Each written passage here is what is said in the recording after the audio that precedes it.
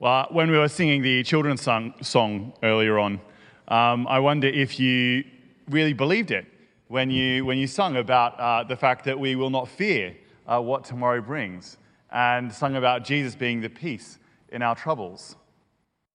As Sarah said, this morning we're going to be concluding our series that we've been in over the past few weeks. 2 weeks ago we were talking about simplifying our purpose, and we saw that the ultimate purpose of each of us should be to glorify God, and that everything we do should be done in light of that.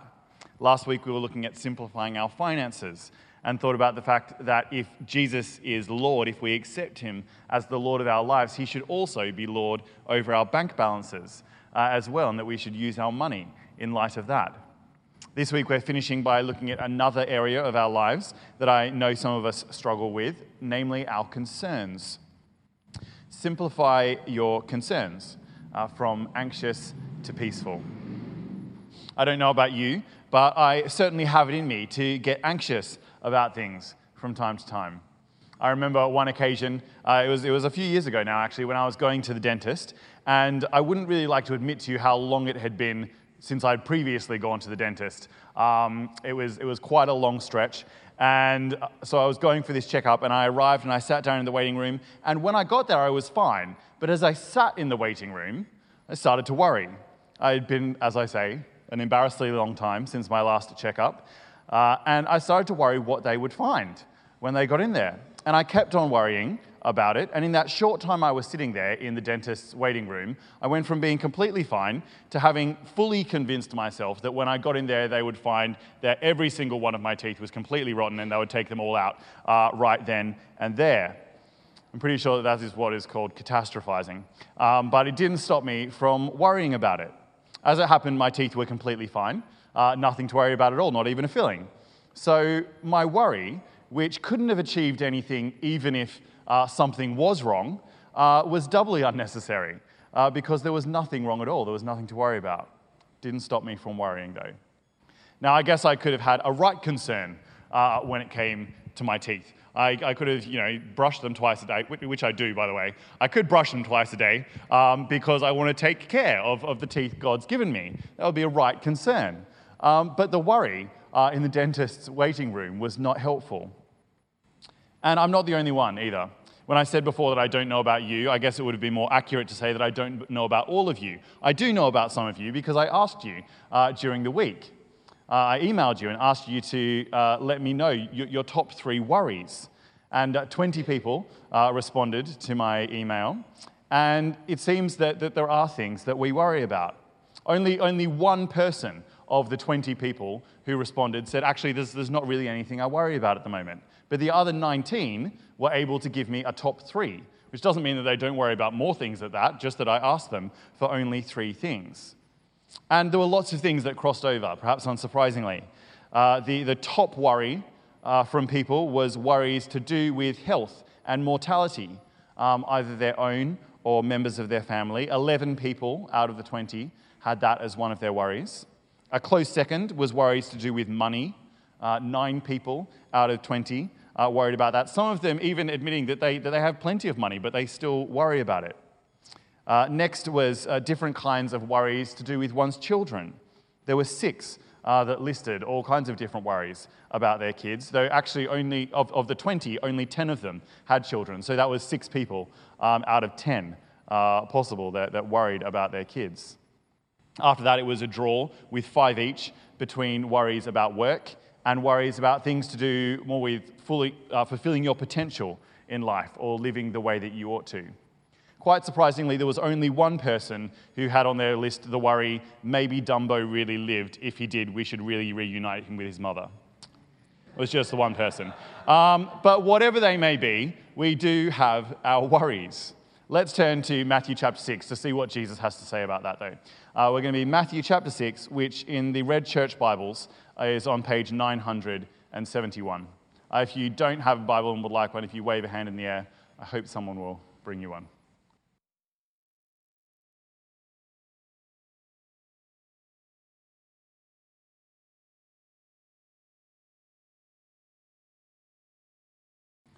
It's Matthew chapter 6, and I'm going to begin reading at verse 25. Therefore I tell you, Do not worry about your life, what you will eat or drink, or about your body, what you will wear. Is not life more important than clothes? Look at the birds of the air. They do not sow or reap or store away in barns, and yet your heavenly Father feeds them. Are you not much more valuable than they? Who of you by worrying can add a single hour to his life? And why do you worry about clothes? See how the lilies of the field grow. They do not labor or spin, yet I tell you that not even Solomon in all his splendor was dressed like one of these.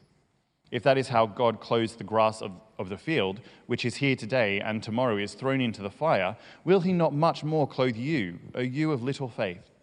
So do not worry, saying, what shall I eat, or what shall I drink, or what shall I wear? For the pagans run after these things, and your heavenly Father knows that you need them. But seek first his kingdom and his righteousness, and all these things will be given to you as well. Therefore do not worry about tomorrow, for tomorrow will worry about itself. Each day has enough trouble of its own.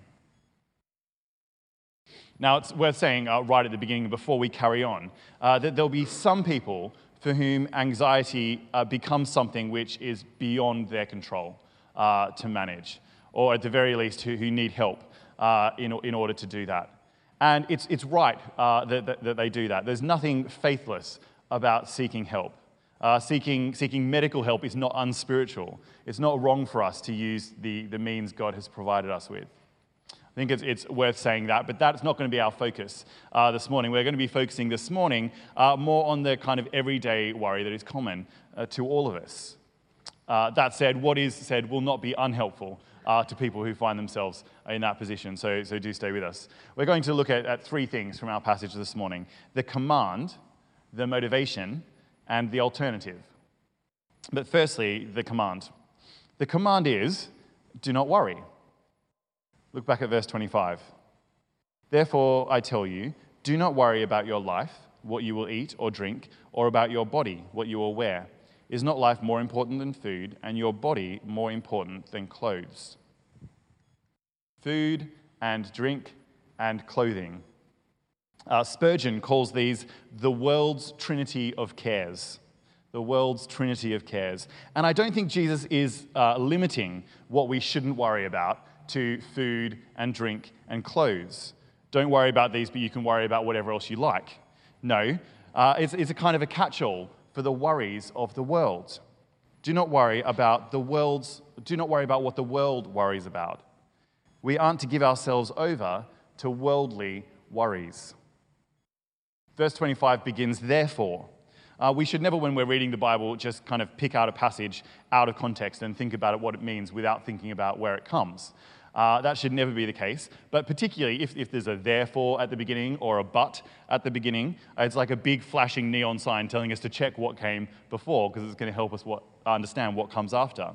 So glance back up with me at verse 19 of chapter 6. Do not store up for yourself treasures on earth, where moth and dust destroy and where thieves break in and steal, but store up for yourselves treasures in heaven, where moth and rust do not destroy, and where thieves do not break in and steal. For where your treasure is, there your heart will be also. And skipping down to verse 24, no one can serve two masters. Either he will hate the one and love the other, or he will be devoted to the one and despise the other. You cannot serve both God and money. Therefore, don't worry. The therefore at the beginning of our passage comes after these verses. It's because of those things the world worries about and are ruled by that they worry about these things. Their hearts are set on worldly things, and they end up worrying about them. John Stott said this: an exclusive preoccupation with food, drink, and clothing could be justified only if physical survival were the be-all and end-all of existence. If life were all about the here and now and only about that, if that was all there was, then worldly worries would be justifiable. It would be justifiable to worry about the here and now because that is all there would be. But that's just not the case. Jesus isn't saying, don't think about these things at all. He knows that we need them. We're reminded that God the Father knows that we need those things later on in the passage.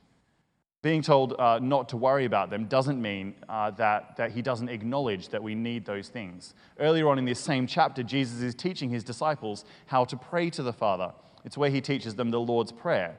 And what does it include? Have a look back at verse 10. Give us today our daily bread. We're to ask God for the things of this world that we need. It's fine for us to do that. It's right even to acknowledge before him the things that we need and ask him for those things. I think it's something of a comfort in light of the fact that we're not to worry about these things, that it's right for us to acknowledge before God that we need them and to ask him for them. And we saw last week that saving isn't wrong either. Greedy hoarding for ourselves is, but as long as it comes within a bigger framework of being rich towards God, as we were looking at last week, saving is wise. So what Jesus is forbidding is not thought about the things of this world, nor is it forethought about the things of this world that we need. What he's forbidding is anxious thought about worldly things. He's saying that's not fitting for his people to anxiously worry about the things of this world. It's not what God wants for his people. Far from anxiety, what God wants for his people is peace. It's a huge theme throughout the Bible, peace. It's really big in the Old Testament. You might be familiar with the Hebrew word shalom, which is the Hebrew for peace. It comes all the time in the Old Testament. And it doesn't just refer to a kind of lack of war. It has a much bigger meaning of that. It refers to completeness and wholeness within the individual and between individuals and in society at large. That's what God wants for his people. And it carries over this idea of peace into the New Testament. In fact, in the Old Testament, they look forward to it carrying over into the New Testament. The prophets in the Old Testament look forward to the arrival of the Prince of Peace. It's a name for Jesus. He is the ultimate bringer of peace. Paul says in Ephesians that he is our peace, talking about the unity that he brings about between those who follow him. And through his death, he also makes peace possible between God's people and God himself. In John chapter 14, verse 27, Jesus says this to his disciples: "Peace I leave with you, my peace I give you. I do not give as the world gives, but..." I don't know where that sentence should finish. You might want to look it up later. "Do not let your hearts be troubled." Jesus is about to be killed, but he's talking to them about peace. At the beginning of all his letters, Paul offers grace and peace to the people. He says, "Grace and peace from God be with you." You can check it. You can go through all of Paul's letters. At the beginning of every single one, we see grace and peace. Don't do that right now. Stay with me, but later on, you might like to check that. It's really important, this idea of peace. He wants us not to worry, but to know peace. We'll think more about why that's possible for us in a few moments. But first, some kind of caveats, if you like. There are a number of things that Christians are not exempt from in light of the fact that we're told not to worry about worldly things. For starters, Christians aren't exempt from earning their own living. Not everyone, of course, is in a position to be able to do that, but as a general rule. Our passage talks about God providing us with the things that we need. We're not to worry about food and drink and clothing. It says he provides the birds with food, and he will do it for us as well. But birds, of course, still need to work to some extent for their food. They fly around and they collect it. They bring it to their young. Some of them even store it up. And it's the same for us. We need to work for it, even though we acknowledge that it's a provision from God. The time in the Old Testament where ravens feed the prophet Elijah by bringing him bread and meat is not the norm of the Christian life. That is not the way God provides us with the things that we need normally. We usually have to work for it all the same, even though we thank God for providing us with it. Also, Christians aren't exempt from responsibility to others. God will provide, and his people should be open to being the means by which he does that providing, by which he provides for other people. People aren't to worry about the things of this world, so we should help them in that where possible by ensuring that they have the things that they need. There are, of course, people around us who don't have those things, who don't have enough. And it's fantastic that out of St. Mark's we run Food Bank. When Kat sends out emails on SupportNet, we respond to those. We help people have the things that they need. There are those in our church family who worry about being alone. That was one of the worries that came back from people that I emailed during the week. So what do we do about that? What do we do in order to make St. Mark's a real church family where there's hospitality and community, where no one feels alone, regardless of their age or relationship status or anything else? We are to be the bringers of God's peace, not just not worrying about ourselves, but really practically helping others not to worry either. Also, despite this command not to worry about worldly things, Christians are not exempt from facing trouble in the world. We thought just now about Jesus speaking to people about giving them his peace in John's Gospel. And just a few chapters after he said that, in John chapter 16, he says this to his disciples: "I have told you these things so that in me you may have peace. In this world you will have trouble, but take heart, I have overcome the world." It might seem slightly paradoxical, but trouble and peace are not mutually exclusive. You can have trouble in this world and still have peace. In fact, Jesus says we will have trouble, and yet he gives us the command not to worry about worldly things. We can have trouble in this life and still have peace because our peace is rooted in something greater than this life. Jesus knew this all too well. He knew that we would have trouble. When he said this to his followers, he knew that he would eventually be killed. He knew that was what he was facing. We don't know what will happen in the future. Jesus did know. He knew that something awful was going to happen to him, and yet he didn't worry. He didn't have anxiety about it. When God tells us not to worry, he's not doing so from like an unfeeling, unknowing place. He knows what it is to be in our position, to have things that we could worry about, but he tells us not to. Let's think about why that's possible as we look at our second point, the motivation. What is the motivation that we have for not worrying? Jesus wonderfully doesn't just say don't worry. He says don't worry and gives us really good reason not to. The motivation not to worry, the reason we're able not to worry about the things of this world, is that we have a heavenly Father. Look down at verse 26 of our passage.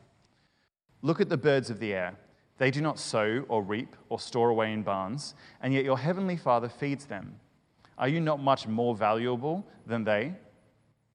Notice who it is that Jesus says feeds the birds. It's not their Father. No, it's your Father. Yes, God is the creator of the birds, but he's not their Father. He's our Father. He cares enough about the birds to feed them, but how much more does he care about us, his children, who are much more valuable to him? So often the cause of our worry is that we don't know what will happen in the future, or there's something in our lives that we're not in control of.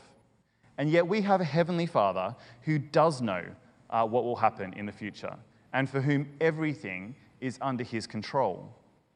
Ensuring we don't forget who he is helps us to guard against worry and anxiety. We're told time and again to bring our worries to him and reminded of the peace that he offers us. In Philippians, for example, Philippians chapter 4, verses 4 to 7 says this: "Rejoice in the Lord always. I will say it again, rejoice. Let your gentleness be evident to all. The Lord is near. Do not be anxious about anything, but in everything, by prayer and petition, with thanksgiving, present your request to God. And the peace of God, which transcends all understanding, will guard your hearts and minds in Christ Jesus." It's a great passage. Likewise, in 1 Peter chapter 5, verse 7, it says, "Cast all your anxiety on him because he cares for you." We don't just have a heavenly Father who knows the future and who is in control of everything. We have one who cares for us, who knows our every need, who wants us to ask him for the things we need. If we're preoccupied with anxieties about the things of this world, then we've no doubt, at least to some extent, lost sight of who he is to us and what he promises us. Verse 31 of our passage, again, "So do not worry, saying, 'What shall I eat?' or 'What shall I drink?' or 'What shall I wear?' For the pagans run after all these things, and your heavenly Father knows that you need them." We're not to worry about these things, to run after them, because we have a heavenly Father. We're not to run after those things. We're not to anxiously seek them. But that doesn't mean that we're not to seek anything. See, simplifying our concerns is not about eliminating our concerns altogether. It's not about having no concerns at all. We're not called to some kind of quietism where we just quietly drift through life without a care in the world, accepting everything that comes along without worrying about it. Freedom from concern is not opting for an easy life. And that brings us to our final point, the alternative. Have a look down at verse 33.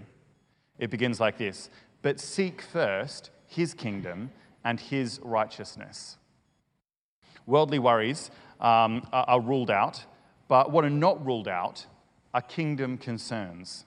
There are things that it is right for us to be concerned about, things that it is right for us to concern ourselves with. There are concerns that we should have, but they aren't worldly worries. They are kingdom concerns. We're to be concerned about the advancement of God's kingdom.